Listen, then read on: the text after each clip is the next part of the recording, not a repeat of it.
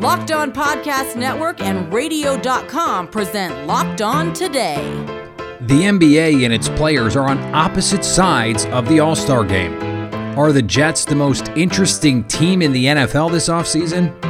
Plus, can the Minnesota Vikings follow in the Tampa Bay Buccaneers' footsteps? I'm Peter Bukowski, starting your day with the stories you need to know and the biggest debates in sports. You're Locked On Today. Searching all major sports. Found. Let's start with the biggest story. We haven't heard much about the NBA All-Star Game lately, which is likely headed to Atlanta in less than a month. What's going on with that? Maria Martin with our friends at 11 Alive Sports gives us an update. An NBA All-Star Game announcement seemed imminent, but as word circulated that the league was scrambling to put a game together, I think it's stupid. Player criticism arose. Reports stated that the league and the Players Association liked the idea of having the game, but the actual players, not so much. Still dealing with a pandemic. We're still dealing with everything that's been going on.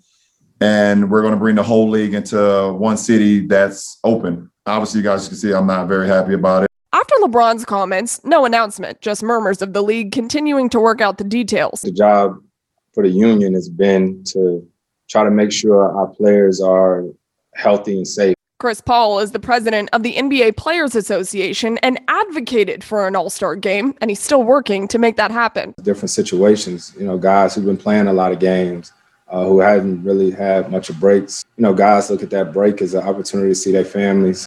Television rights are what makes it too appealing for the league to give up. Last year's game saw a ratings increase of 8%, 7.3 million viewers. Ads sold out in record time in 2020, bringing in millions. We all know why we're playing it. Is money on the line, just putting money over health right now. There is no timeline for an announcement, but it's likely coming. It may not bring the same fanfare as a typical event, but for Trae Young, he says it would be an honor. It's a different opinion for me than a lot of other guys who are flying in, and I understand both sides. 11 Alive has been on top of this from the start. They'll continue to update us. But for the latest, check them out at 11 Alive News and 11alive.com. I, for one, don't understand how someone like Chris Paul can say, hey, we care about our guys' safety, our players, that's what we're worried about, and then say, well, we need to play this exhibition game that doesn't actually matter in the standings. LeBron has it absolutely right. This is about the money. This is about protecting the Golden Goose. They can sell ads on it, so they're going to have a game, and that's just the reality of the situation that we are in. Coming up next, are the Jets the most interesting team in the NFL, at least for a couple months? Now, here's what you need to be locked on today. It took overtime, but the Lakers beat the Thunder 114-113. Wednesday night, LeBron James made a three with 19 seconds left in the fourth quarter to tie it at 105, then got the defensive rebound on the other end to send the game into overtime.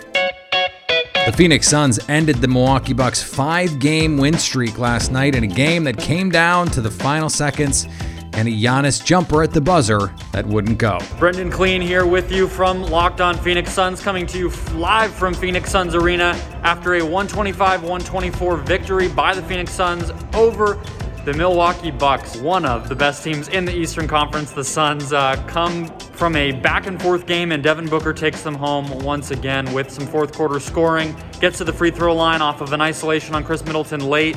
But more than anything, this is the Suns' offense that we talked so much about. They started off as a strong defensive team. They came together defensively with Jay Crowder, DeAndre Ayton, Mikal Bridges leading the way there. Now the offense is really at its peak. I've been talking about it for days and on Locked On Suns, and here we are. Another magnificent performance, 125 points against this Bucks defense. Weathered the storm as Giannis got to the line, I think 20 or so times. The refs were almost using broken whistles, it felt like, with how consistently that call was there for Giannis Antetokounmpo, but no matter. The Suns come away with the victory in front of a arena full of fans, and it's their fourth straight. They are now 15-9, heading up the Western Conference standings, and as I said, coming together as an offensive squad and really realizing their potential. For more on this team, follow Locked On Phoenix Suns wherever you listen to podcasts. The Timberwolves fell to the Clippers 119-112, but they did get Karl Anthony Towns back as he returned for his first game since contracting COVID-19. Towns played 31 minutes and scored 18 points. Towns, of course, lost multiple family members to the COVID-19 outbreak and has been outspoken about his difficult experience in the pandemic. 5 WNBA teams combined to make 5 trades, including 7 players and 5 draft picks on Wednesday, highlighted by Natasha Howard heading to the New York Liberty and the Dallas Wings landing the number 1 overall pick. The Seattle Storm lost 2 key contributors to their 2018 and 2020 title teams while reshaping the roster with a focus on younger talent that also involved the Minnesota Lynx and Phoenix Mercury. Nearly half the league's teams in all were involved in the transaction. Here is another story you need to know. Between new coach Robert Saleh and the swirling Deshaun Watson rumors and as much cap space as any team in the league has in an offseason where a lot of teams are going to be cap crunched, the New York Jets just may well be the most intriguing team of the NFL offseason. John Butchko from Locked On Jets joins me now. And John, when you are looking at the big picture for this Jets offseason, do you have a number 1 priority list here on what they need to get accomplished moving forward? You know, Peter, it's difficult to say because the Jets just need pretty much everything right now. This was it was a 2-14 football team, and as you mentioned, there are going to be a lot of tools at the disposal of this team because they have cap space, and this is a unique year to have cap space. Most years, the salary cap goes up in the NFL. So even if you are among the league leaders in cap space, everybody's got some money to spend. So you may be able to get certain free agents, but you have to pay a lot for them. This is going to be the type of year where there are not going to be a lot of teams with money to spend. So your dollars will go further. But in addition to that, the Jets also have an extra first-round pick and an extra third-round pick from the Jamal Adams trade. So that's the good news. The Jets have a lot of resources to make their team better. But the bad news is they need a little bit of everything. Right. They've got a lot, but they need a lot. And that creates some questions about priorities. So is there a price with Deshaun Watson that you would just say, look, that's too much. It's just too much? You know, the way I look at it is I don't think that you would ever say 15 years from now, oh man, we shouldn't have given up that extra first round pick for Deshaun Watson. He's not right. Good. So I think it's more, what are you trying to accomplish? Because if you can figure out that either a Zach Wilson or a Justin Fields or, you know, maybe some other quarterback like a Trey Lance is going to be a franchise quarterback, that might be the quicker way to contention, because then you take the classic NFL strategy of getting the quarterback on the rookie deal and you have all these resources to build around them. With Watson, you're guaranteeing yourself stability, but he's going to come at the expense. First of all, he's going to take up a lot of the cap space that you've got. But second, he's going to take up a lot of the draft capital that you have. Now, if you're trying to win a Super Bowl over the next, 10 to 12 years, Deshaun Watson's probably the best starting point that you can have, but it's probably going to be a slower build, although it's a lower risk because Deshaun Watson's going to be great. So the way I view it is not so much, is this the right move or is it the wrong move? It's more, which strategy do you want to take? Do you want to take the sure thing that maybe brings you stability quicker, but it would take a little bit longer to build up the rest of the roster? Or are you looking for the home run right now to potentially have a talented young quarterback to build around and as many resources as any team in the league to build around them? It's not, I think it's more, which path do you want to take as much as it is this the right move? Is that the wrong move? The Tampa Bay Buccaneers went from out of the playoffs to into the Super Bowl. Can the Minnesota Vikings take the same kind of leap and break their seeming franchise curse? That's our cue of the day next. Agree or disagree? This is the cue of the day. There's an old joke about the Vikings that you can't let them go near cereal because anytime they get near a bowl, they choke. But it was the case that the Buccaneers, for most of their franchise's existence, was a laughingstock.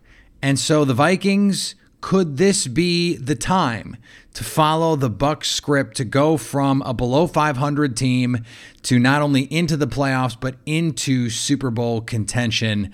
Locked on Vikings, Luke Braun has how they could get that done. All right, so in 2019, the Tampa Bay Buccaneers, they go 7-9. In 2020, they go 11-5, make it into the playoffs as a wild card and win the Super Bowl. So how can the Vikings do the same thing? 7-9 in 2020. How can they turn 2021 into that promised year? They have a bunch of problems from 2020 that they have to solve, and some from before 2020 that they have to solve before they can get to that kind of promised land. And I think the biggest one that ailed them in 2020 is that they were soft. They were soft up front on both sides of the ball, especially on the defense. And a lot of that had to do with some backups playing. They didn't have Michael Pierce because of a COVID-19 opt-out. They didn't have Danielle Hunter, who was injured. They didn't have Anthony Barr for most of the year, and they didn't have Eric Kendricks for a pretty decent chunk of the year as well. That'll hurt your run defense, but they were soft. They were able to be pushed around by pretty much whoever the opposing guard was. It didn't have to be a good one. They were unable to hold their spots, to stay in their gaps, and a lot of times they would run themselves out of position anyways, leading to a lot of explosive rushes. Depending on how you define this, there were 3 games in the 2020 season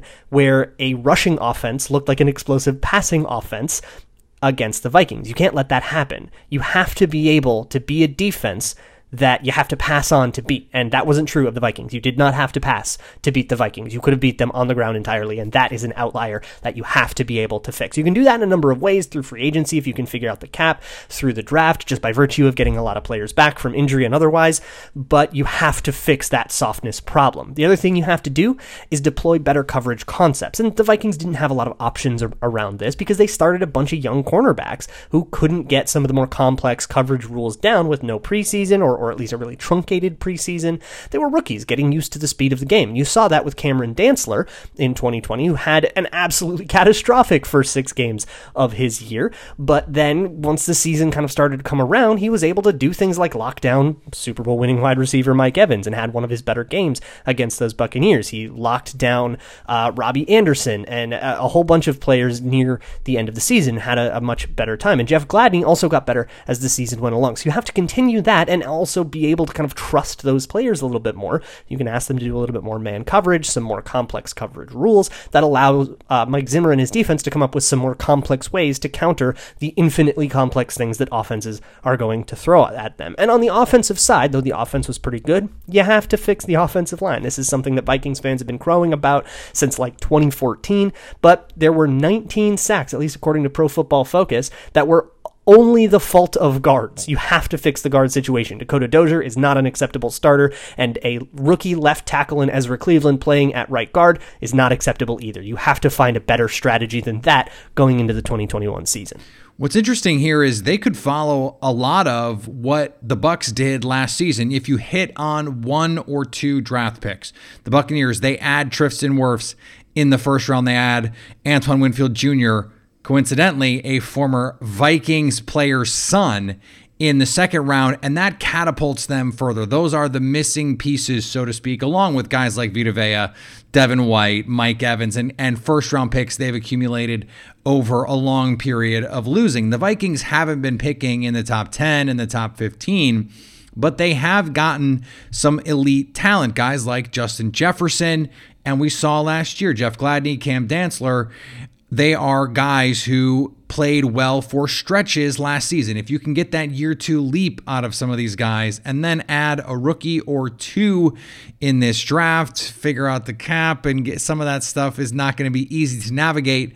But the Vikings have been doing it the last few years under some difficult conditions. They could be right back in the mix. I don't think it's likely. I think when Kirk Cousins is your quarterback, that caps your ceiling in a way that, well, let's be honest, Tom Brady's doesn't, but Kirk Cousins has shown that he can win some of these big games. He's won some playoff games for the Vikings here, and so could he get really red hot in the playoffs with Adam Thielen and Dalvin Cook and Justin Jefferson and an offensive line that's a little bit better? Yeah, I think he could. I just don't think it's likely. And they still have the Packers in their own division, who they don't seem likely to pass. And finally, the Tampa Bay Buccaneers held a boat parade Wednesday to celebrate their Super Bowl championship. At one point during the parade, Tom Brady was captured on video tossing the Lombardi Trophy from his boat across the water to where a shirtless Cameron Brate made the catch and brought wild cheers from fans and players. That was the best catch of my life, Brate said. Unbelievable. That was the best catch of my life. If I had dropped that, I think I would have had to retire. Just imagine if Tom Brady had missed the throw. I guess he's got plenty back home. He's got 6 spares, so he could have found a replacement, I think, there. Now that you've got the news, go make some money. Listen to Locked On Bets, download and subscribe wherever you get your podcasts. Coming up on Friday, can the Chargers do what the Bucs did and land themselves the Super Bowl in their home stadium, just like Tampa Bay? At least until tomorrow, stay locked on today.